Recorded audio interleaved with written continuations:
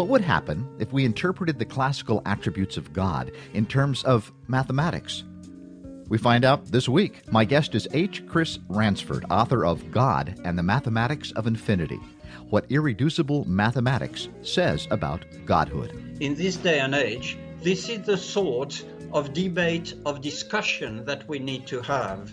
And what I see in debates out there in terms of religion and everything is arguments that are past their expiry date. A lot of discussions in religion today goes like, my holy book is holier than your holy book, or is better than your holy book. We cannot and must not delude ourselves in thinking that an infinite God is using the vehicle of the language within that holy book to talk to us. It's time for Progressive Spirit. ProgressiveSpirit.net. Stay with us.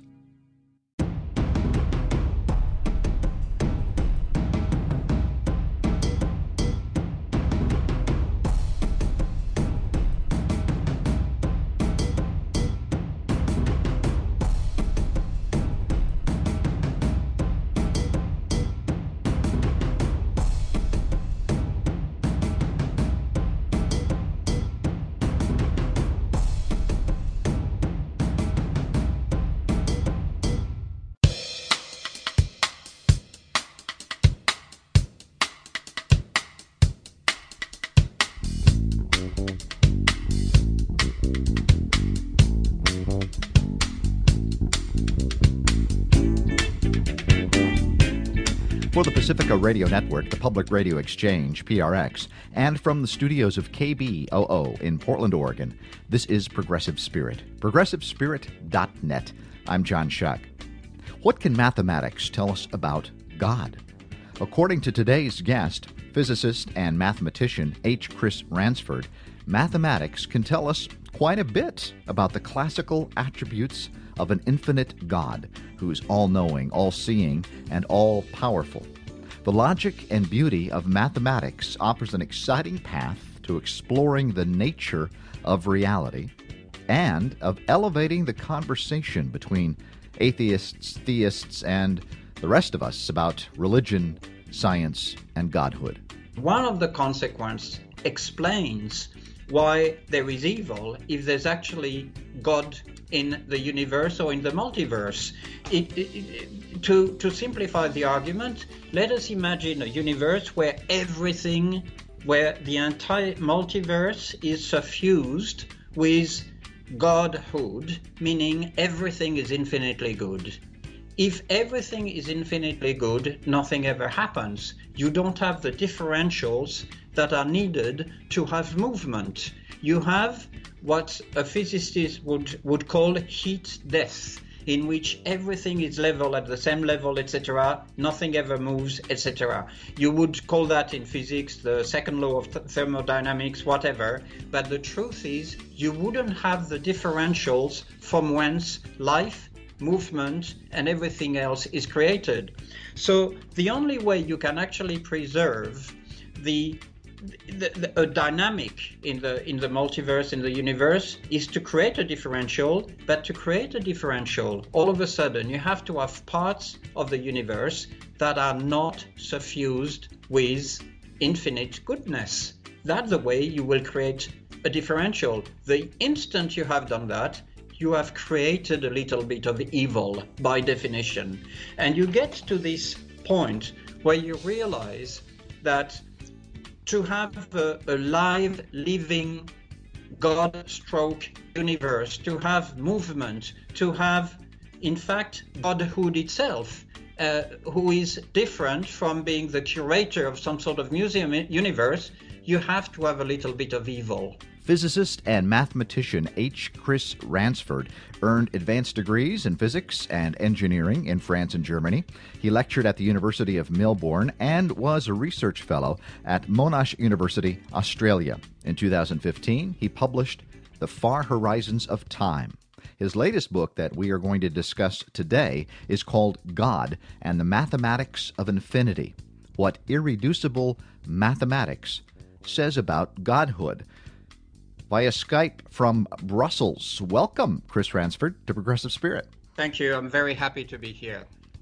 Well, tell me how you decided to write this book, and what are you setting out to do with it? It's fundamentally it's a continuation to some extent of the previous book.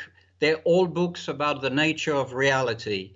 We have a world in the 21st century where basically no one agrees what it is, this reality we live in. And you have, for instance, to take an example going into this book, we have religious people and we have atheistic people. And the universe where different people, if they're religious or if they're not religious, the universe in which those people live, they're very fundamentally different universe. Do we live in a strictly materialist universe where things come from a big bang which happened for some reason that we can actually work out, or either a spiritual side to the universe? And this is the core question as to the nature of reality we live in.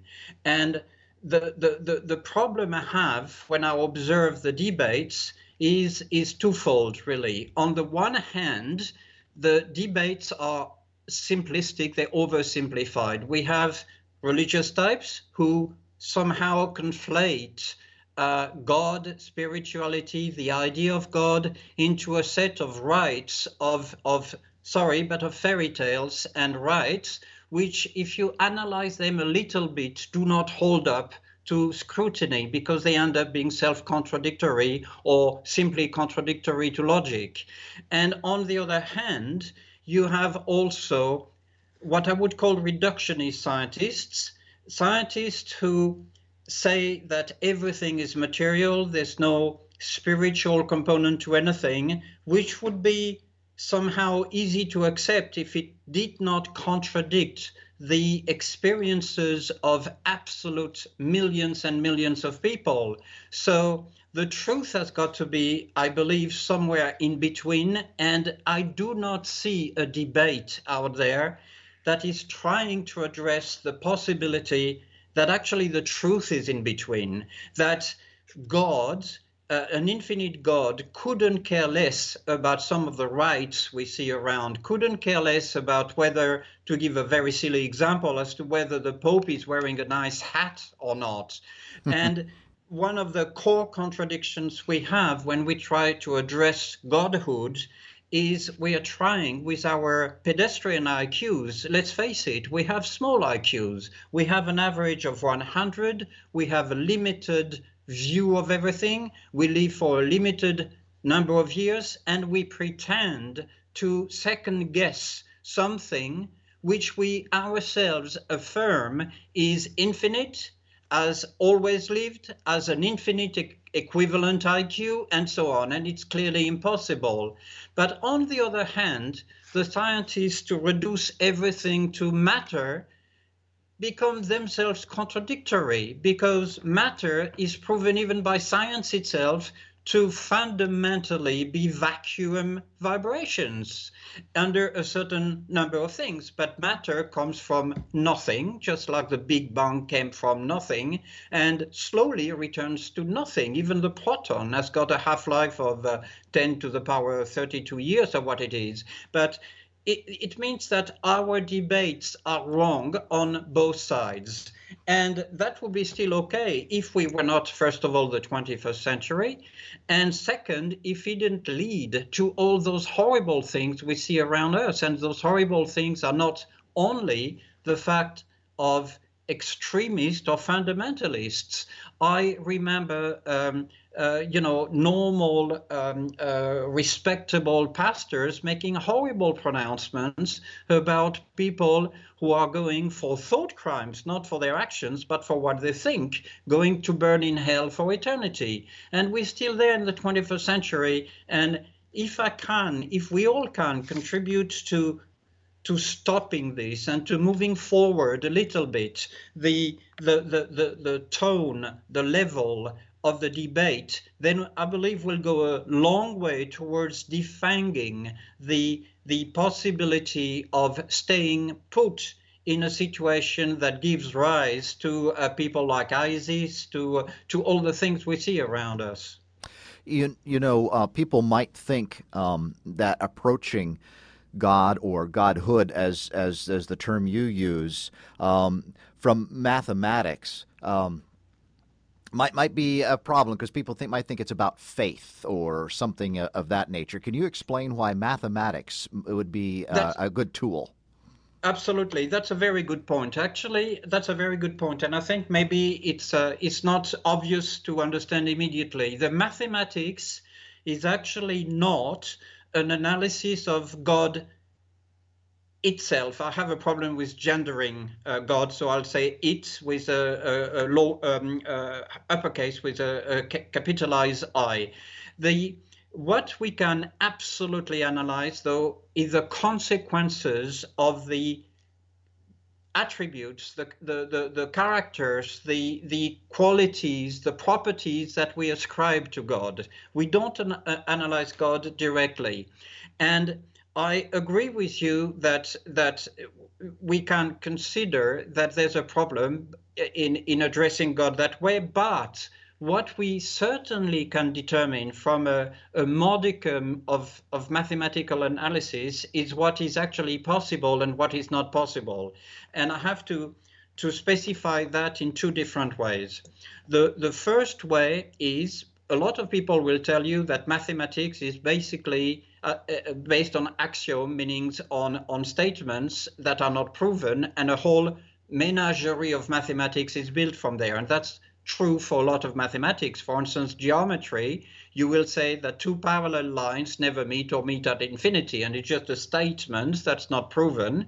And on that, you build Euclidean geometry, but you cannot prove anything on that basis because your foundational statements at the root of geometry are actually assumptions. But the mathematics that I use here is only number theory. It is definitional. No, you define 1 + 1 is 2. That's it, nothing else. And it doesn't matter whether you call it 2 or anything else. You actually can say that in reality, when you have two lions, you have 1 + 1 lion. So that's the one thing about mathematics. The second thing is, of course, that a lot of religion is based on things that you cannot prove, and so far so good. But then it says you have to take things on leap of faith. And many religions have that. It's not simply the Catholic Church, which would have leaps of faith, but Islam has that, and so on and so forth. And the thing is, with number theories, with mathematics, you can actually analyze leap of faith. And I'll give you an example.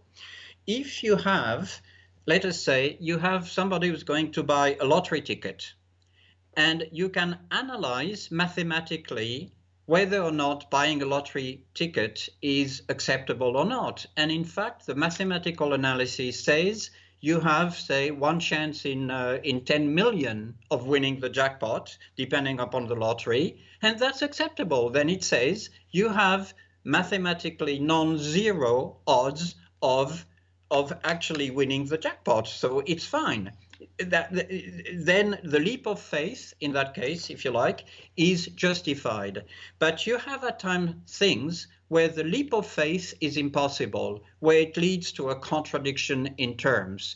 And one example, and I know that I'm a little bit in a minefield here, but one example is human texts. There is absolutely no way that a human language, however ideal this language is, can function properly as a proper vehicle for conveying the godlike thoughts of something or somebody who is infinite. It just doesn't work. It cannot be done. Therefore, you can say that something, a right or an obligation that would be based on something that is embedded within a text written in a human language, that cannot possibly be godlike. And that's the mathematics of it. So how after that you may choose to interpret the mathematics or whatever is a different thing. But the mathematics says that very clearly. and in fact in many different ways, independent mathematical ways. And I'll give you just an example to loop back to the leap of faith comment I was making earlier. There is something in mathematics called the undefinability theorem, which is also known as Tarski's theorem, which demonstrates very clearly that you cannot prove the truth of a statement from within the language that has made the statement. In other words, if I'm going to say this car is blue, I cannot prove from within the English language that I've used that the car is actually blue. I need external corroboration of the statement that doesn't come from within the language. And to be totally fair, religions realize that, which is the reason why they require leaps of faith. And I look back to what I was saying before, that so far so good, it's all right. But then the leap of faith itself is amenable to mathematical analysis. And I believe in this day and age, this is the sort of debate, of discussion that we need to have. And what I see in debates out there in terms of religion and everything is arguments that are past their expiry date. A lot of discussions in religion today goes like, my holy book is holier than your holy book, or is better than your holy book.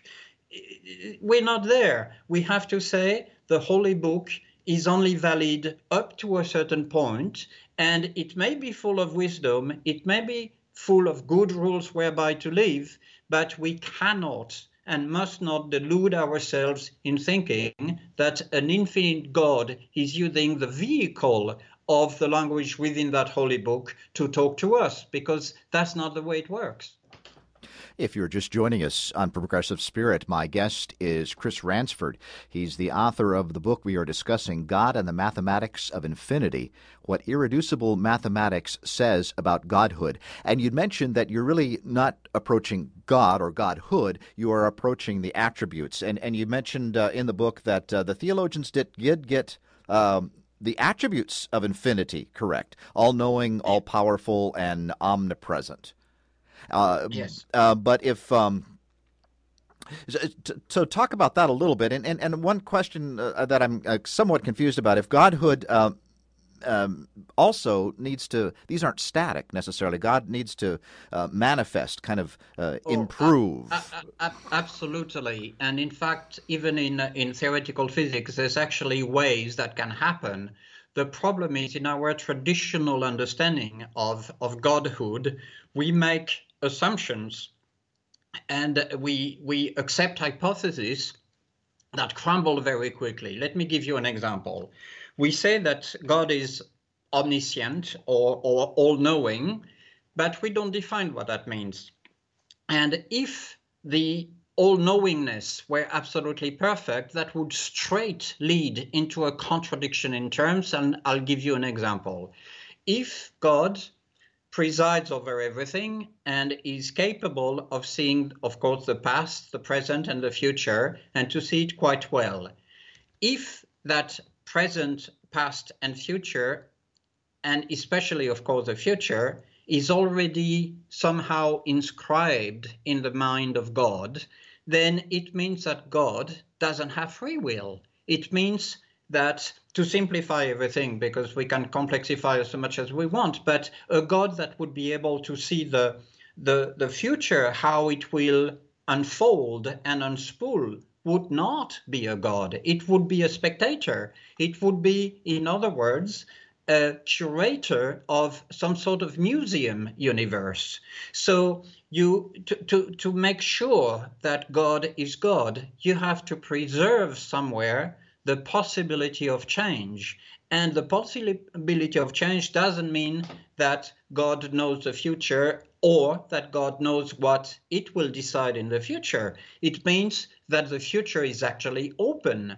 And there is this necessity to uphold Godhood. There is this necessity of upholding a certain amount of leeway. Without that leeway, you have no free will, not only for ourselves, but you have no free will for any godhood itself. So you have to preserve that leeway. And preserving that leeway mathematically has fabulous consequences. And one of the consequences explains why there is evil if there's actually God in the universe or in the multiverse.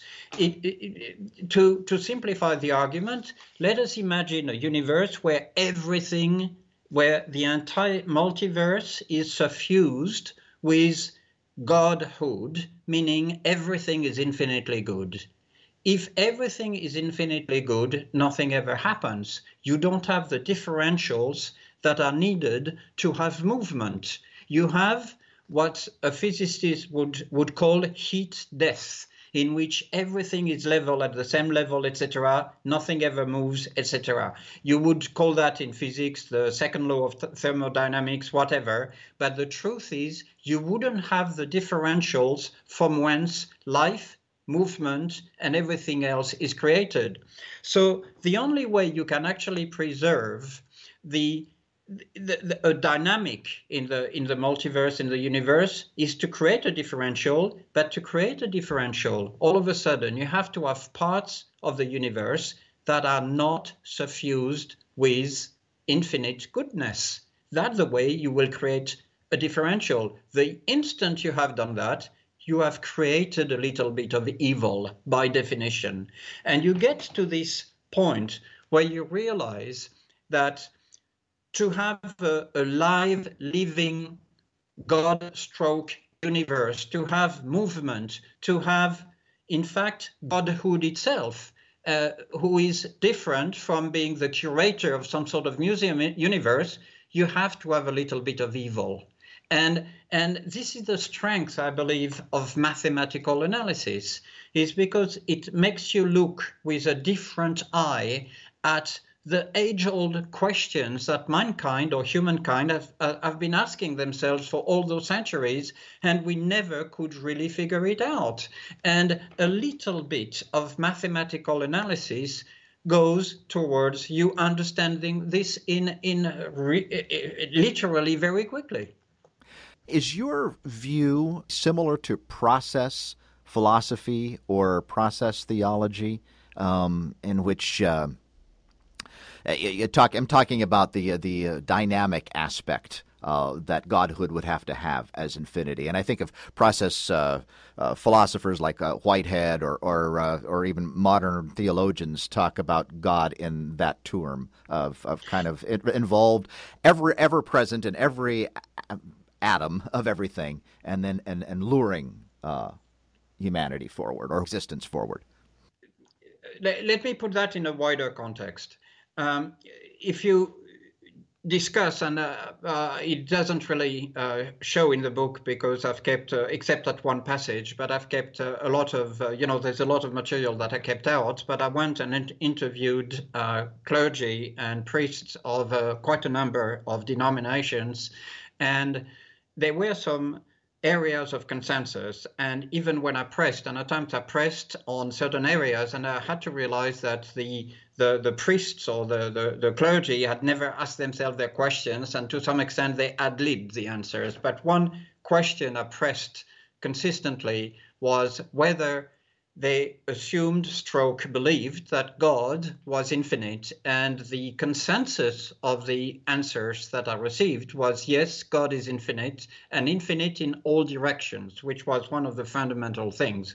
So now if you have an infinite dimensional God, if you like, embedded in infinite space-time, then you can actually see theories in modern physics that you could easily map onto an idea of godhood. And the idea of godhood would be, because of what we discussed earlier, the second law of thermodynamics, the fact that God cannot restrain itself to being the curator of a museum universe and everything, you could have a picture of total abstraction of multidimensional spirits regularly precipitating a part of itself, let's call that itself space-time, precipitating a part of space-time into a lower dimensional space-time, such as 3 dimensions plus maybe 1 dimension of time,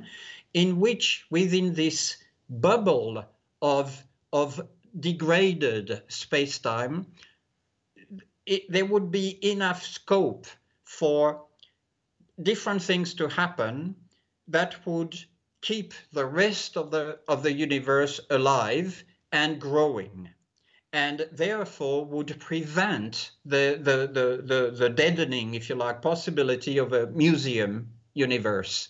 And you have many theories in modern physics that you can actually, if you want, you can map onto that. And I'm thinking, for instance, of the bouncing universes, whereby you have universes that actually go through a big bang and then go through a crunch, and the crunch dissolves back into a background virtual reality, and then something happens and you have a new big bang.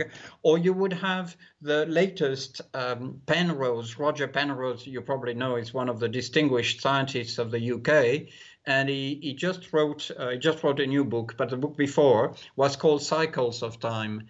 And in Cycles of Time, it's a fascinating book. It gives a possible explanation for how the universe we know, so the 3-dimensional in terms of space-like dimensions and 1 time-like dimensions, would actually go through a series of incarnations whereby it would blow through a big bang, then slowly die, heat, death, and so on, and keep going.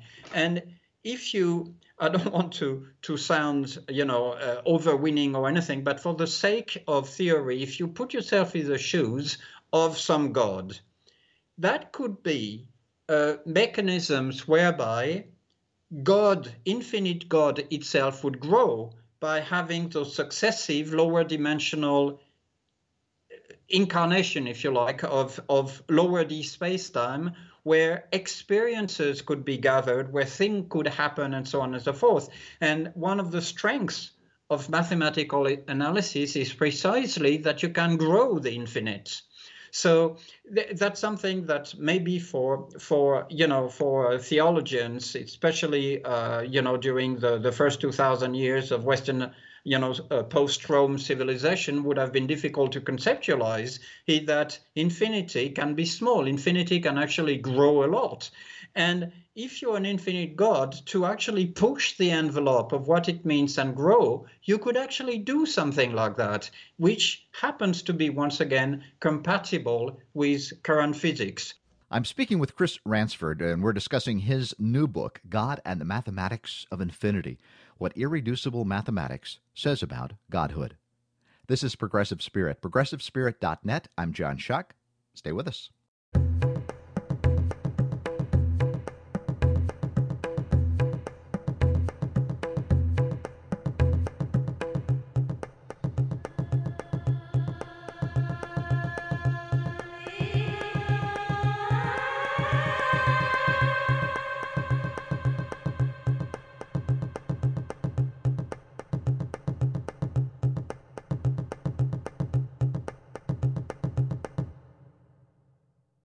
If you're just joining us, my guest is Chris Ransford. He's the author of God and the Mathematics of Infinity, What Irreducible Mathematics Says About Godhood.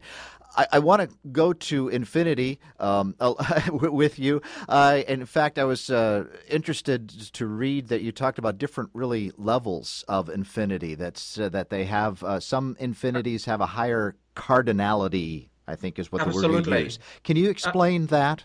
Yes, very quickly. First of all, before I go into the cardinality, let's remember that everything, to a shocking extent, everything about infinity is massively counterintuitive. We believe we can understand things about infinity, and typically even advanced mathematicians and everything, we all wet.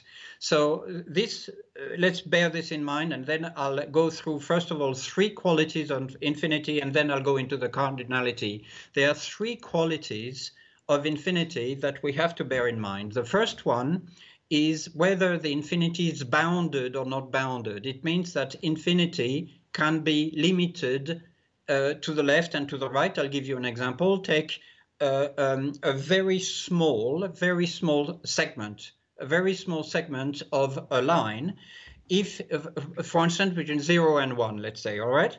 So if you take between 0 and 1, you can still easily fit an infinity of points in between. All you need to say is that the position is at, arbitrarily 0.178, and you can never end where you're going. So very clearly, if you assign the position with a number, you have an infinity of points between 0 and 1.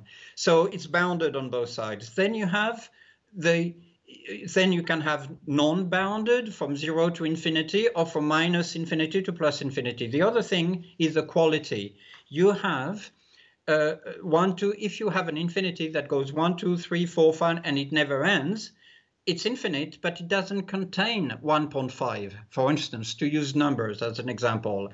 And this is where it's easy to illustrate the lack of intuitiveness. You would think that the infinity 1, 2, 3, 4, 5, 6, etc. ad infinitum would be twice smaller, or half the value of the infinity that goes 0, 1/2, 1, 1.5, 2, 2.5, 3, and so on. And in fact, it's exactly the same size.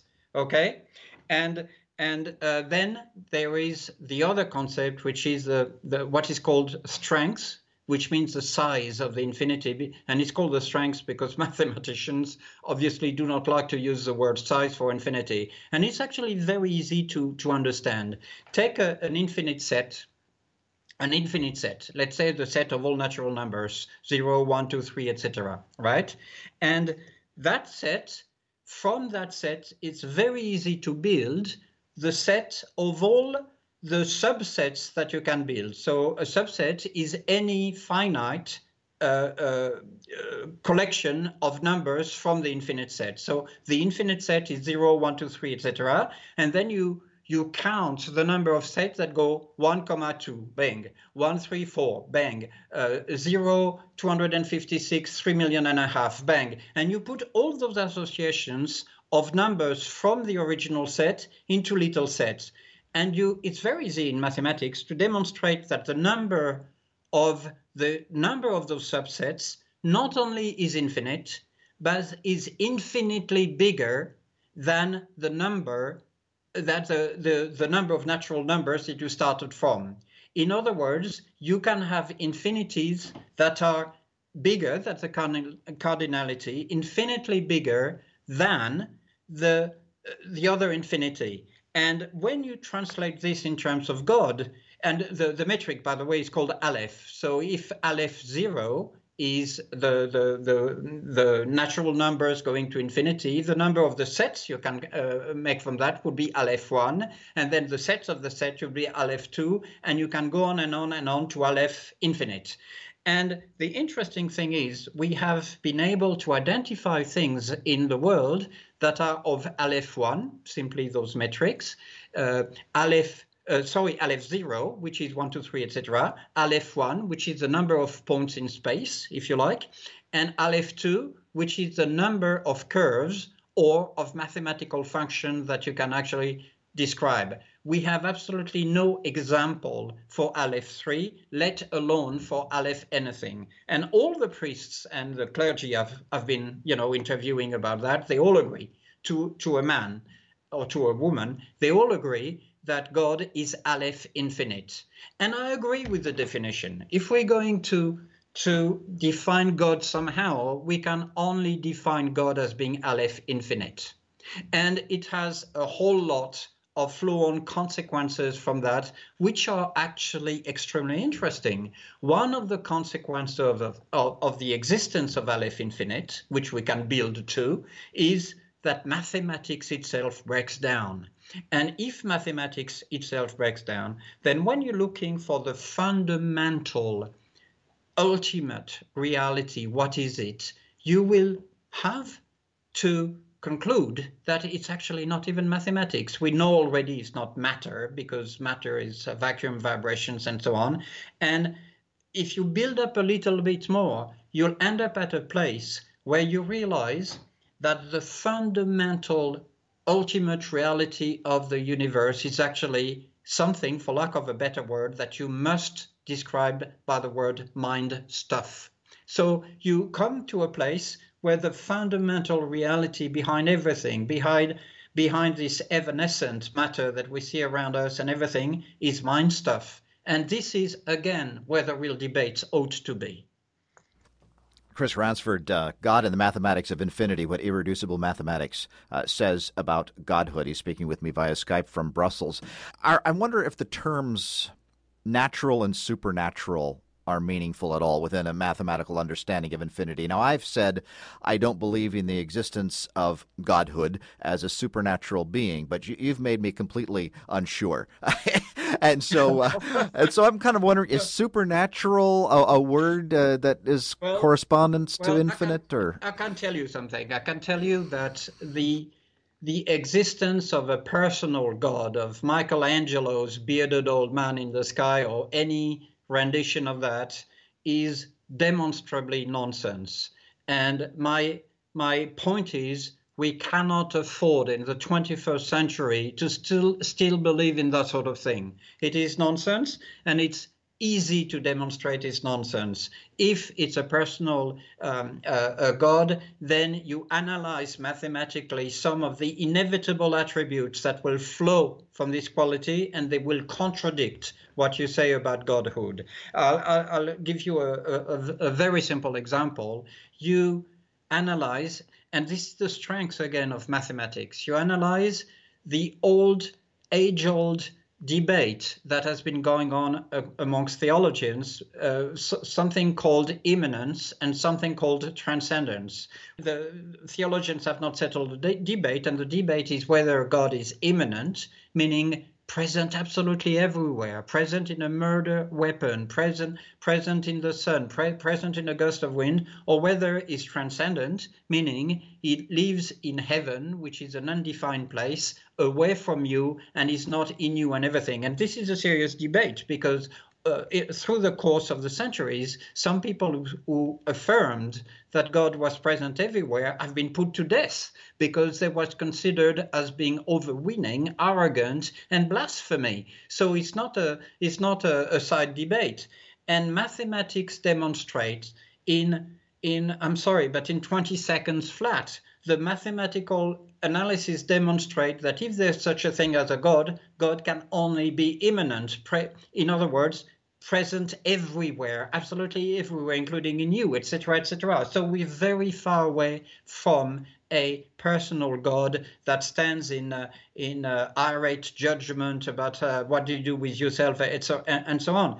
And the only acceptable mathematical, the only possible definition of Godhood is if you like, the higher dimensional universe experiencing certain things through you, through everything, on a very temporary basis, as a means of not turning itself and the wider space-time out there and the wider multiverse out there into something predictable that is foreordained or preordained or predetermined, because whatever Godhood may be, it cannot possibly be the curator of a museum space-time. So I think I quote a very famous atheist in the book who said that we have to find a new definition of God, of Godhood. And it's an interesting case because she was an atheist, and she has experienced mystical experiences that she couldn't explain, and that happens to a lot of people. And what we have now in the 21st century is people, when that happens to them, and it happens to a lot of people I know, it happens to, it's very common, then they run back to the people who say they have the explanations, which is basically the clergies that have a vested interest in you coming to their church and so on and so forth, who have all those pat explanations that are totally devoid of any scientific basis, bereft of any understanding and everything.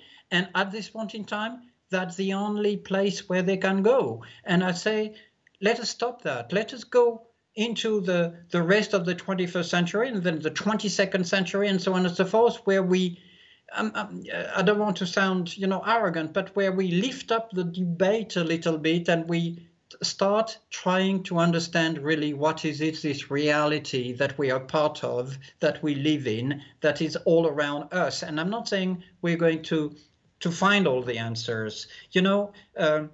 Knowledge is not trivial. It took hundreds of years before we understood what lightning was, before we understood what earthquakes were, and so on. And nobody can cast stones at primitive men who heard the thunder in the sky and saw the earth move and thought it was a god. The problem is, the true age of science started 300 years ago, and we are arrogant. We believe we know it all. Absolutely not. We need hundreds of more years of modest scientific analysis to understand a lot more things. And in fact, some of the most powerful mathematical tools that will help us towards an understanding of reality are extremely new, extremely not very well known at all, things like the wave functions and everything. And this is where we have to concentrate our efforts because, I was at Harvard the other day and I crossed the frontispiece, so they call that, and they have this inscription, "Enter to grow in wisdom." And I thought that was so spot on, so perfect. That is exactly what we need to do. And as long as we have areas where we're not modest, as long as we have areas where we execute leaps of faith, where we take things without thinking about it, we take things for granted because it says so in a book or because a priest said so, we will not grow in wisdom. And strangely enough, the price we pay for not growing in wisdom is lengthening the separation from godhood, if such exists. I'll give you an example. I heard of a case where a pastor, God bless him, a pastor was saying that when we are in, quote, heaven, unquote, we spend our time singing hymns and singing praises and everything. Now I'm telling this pastor, do the following, make the following experience. Pretend you're dead for 6 months and do exactly that every day. For 6 months, you're going to every single day go and sing hymns and praise God and do nothing else. Before you enter into the 6 months period, you're going to measure your IQ. At the end of the 6 months period, you're going to measure your IQ again. And the fact that during those 6 months, you did not contend with reality, you didn't have to face choices, you didn't have to learn, you just spent your time singing away, you will also immediately notice after the 6 months that your IQ has fallen by a few points, 1 point, 2 points, 3 points. Now imagine an eternity of that. And there's a self-contradiction here. The only way we can get closer to God is by enhancing, boosting our IQs to come closer to the infinity IQ equivalent. That's the way we close the gap. That's the way we get closer. And some of the recipe that we're given, the mathematical analysis of those recipes demonstrate that they do the opposite. You see what I'm driving at? I'm driving at the fact we need to shift the debates. We need to grow up. Yes, very much so. Chris Ransford, my guest, God and the Mathematics of Infinity, What Irreducible Mathematics Says About Godhood. One of the questions that's kind of been on my mind is, what would the difference be if there is a godhood or if there isn't a godhood in terms of the finite universe? How does the infinite manifest itself? That's very interesting. And in fact, it will be the object of my third and final book on the nature of reality. When you do the mathematical analysis, you end up with, I'll simplify, but basically you end up with two possibilities, which we have actually no means of determining. one possibility is that actually infinity exists. And if infinity exists, mathematics breaks down. Matter as a fundamental constituent of the universe broke down a long time ago. Disembodied mathematics, and I can tell you something about this, but disembodied mathematics breaks down. And let me just go to show you what I'm driving at. Let me just do a little backstep here. A lot of cosmologists have tried to understand whence the Big Bang, and a lot of people, as you know, dispute the Big Bang. At the end of the day, there was, for our universe, a foundational event. Whether you call that a Big Bang or it doesn't matter. But they try to understand, and there's very, very many ways a Big Bang or something we would see as a Big Bang can happen. You can have colliding brains in a higher universe. You can have a quantum fluctuation in a parent universe. There are very, very many ways. The problem of all the cosmological sources for a Big Bang that we have from physics is that every single one of them, and there are quite a few, requires something prior to the Big Bang. For instance, time itself, etc. There must be something prior. So the best minds in cosmology have investigated, but let us try to understand what was the very first. How can a Big Bang be born from nothingness, for absolutely nothing, from a true vacuum, for nothing at all, pure nothingness? And actually, there has been a few things that have been put forward and proposed, but the best possible explanation, the others really don't stand up, was Alexander Vilenkin, who is a cosmologist, has written a few books. I think he's teaching at Tufts University right now, and etc. And he couldn't I think it lasted for 1 year, was thinking every day about what can give rise to a Big Bang from pure nothingness. And he came up finally with something that worked. And the thing that worked was that the material universe, in other words, a so-called false vacuum, could actually tunnel from pure nothingness. But there was one condition: there must exist something prior, which has nothing material, which was the disembodied laws of mathematics.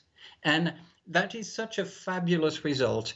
The only way that Big Bang could happen was the disembodied laws of mathematics. Let me go back to where I was going. So we're trying to understand, and matter has fallen off the wayside a long time ago as a fundamental constituent of the universe.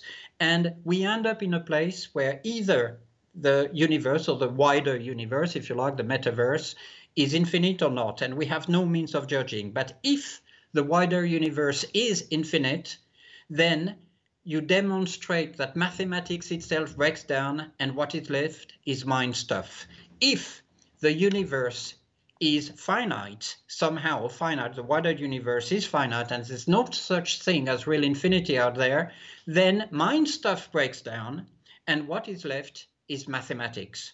So now it's again, and we come back to an article of faith, and the article of faith, because at this moment we have no means of knowing whether the wider universe is infinite or not, and we simply do not know, then it's your choice to say, well, I believe that that infinity does exist, in which case the mind stuff of Alexander Vilenkin, you can actually label it as godhood, and then you have discovered godhood from physics and mathematics. Not at all the traditional God, but you have discovered a God that pervades, that suffuses the whole universe, including you. Or you do not agree that the universe is infinite, and then you have discovered that, in fact, we live in a godless universe. And I don't think we can, certainly not me, I think maybe within 300, 400, 500 years, somebody will devise a way of testing whether the universe is infinite or not. I cannot imagine what it is. I don't think very many mathematicians today can conceptualize what it is. But hey, we are at the beginnings of science. Maybe we will eventually discover a way to understand whether we live in an infinite reality or not. What a delight to speak with you. It gave me a lot of hope. Chris Ransford, my guest, his book is called God and the Mathematics of Infinity, What Irreducible Mathematics Says About Godhood. You have a book forthcoming. I'd love to talk with you about that one, too. Unfortunately, our time is up, but I did want to ask you this one personally. Where do you come down on this, if there is a godhood or not, and how should we live either way? It's if there's a God, we're part of it. We are gods ourselves, albeit we're very small parts of it. Where I come down is twofold, and the first one you know already, and the second you don't know. But the first one is I have watched with dismay, and that's too weak a word, the debates that are ongoing. Richard Dawkins is, in Australian, you'd say he's talking out of his hat. But at the same token, all the imams, and I don't want to, but they don't know what they're talking about. And that really hurts me because I personally, for all sorts of reasons that I certainly don't want to ever go into, which is the reason why I'm sticking to the math and the science, but I've had myself quite a number of mystical experiences that were definitely not traceable to a brainstorm brought about by anything, and that were actually ascertainable from a third party objectively. And that tells me that the material universe we see is not the only thing, and there's something else. In science, it's a career killer right now to say that you believe in anything but Aristotelian materialism. The great thing is science has totally debunked it, is dead. So now we need to move on and to say, where do we go from there? So what I'm trying to do, I'm trying to contribute to reframing the debate where it should be. And I'm certainly not saying that I know everything, but I know for certain that there's no personal God, the way it's taught by religions everywhere. And I know for certain that the pure materiality that is peddled by the likes of Richard Dawkins is not the whole story. All right. Very good. I so much appreciate your book and your time and being with me today. It's been a fabulous pleasure to be with you, and thank you very much for your time, and I look forward to doing that again sometime in the future.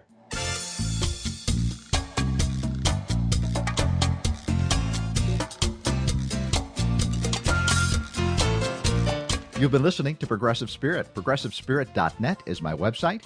Catch Progressive Spirit weekly on several radio stations and via podcast. From the studios of KBOO in Portland, Oregon, I'm John Shuck. Be well.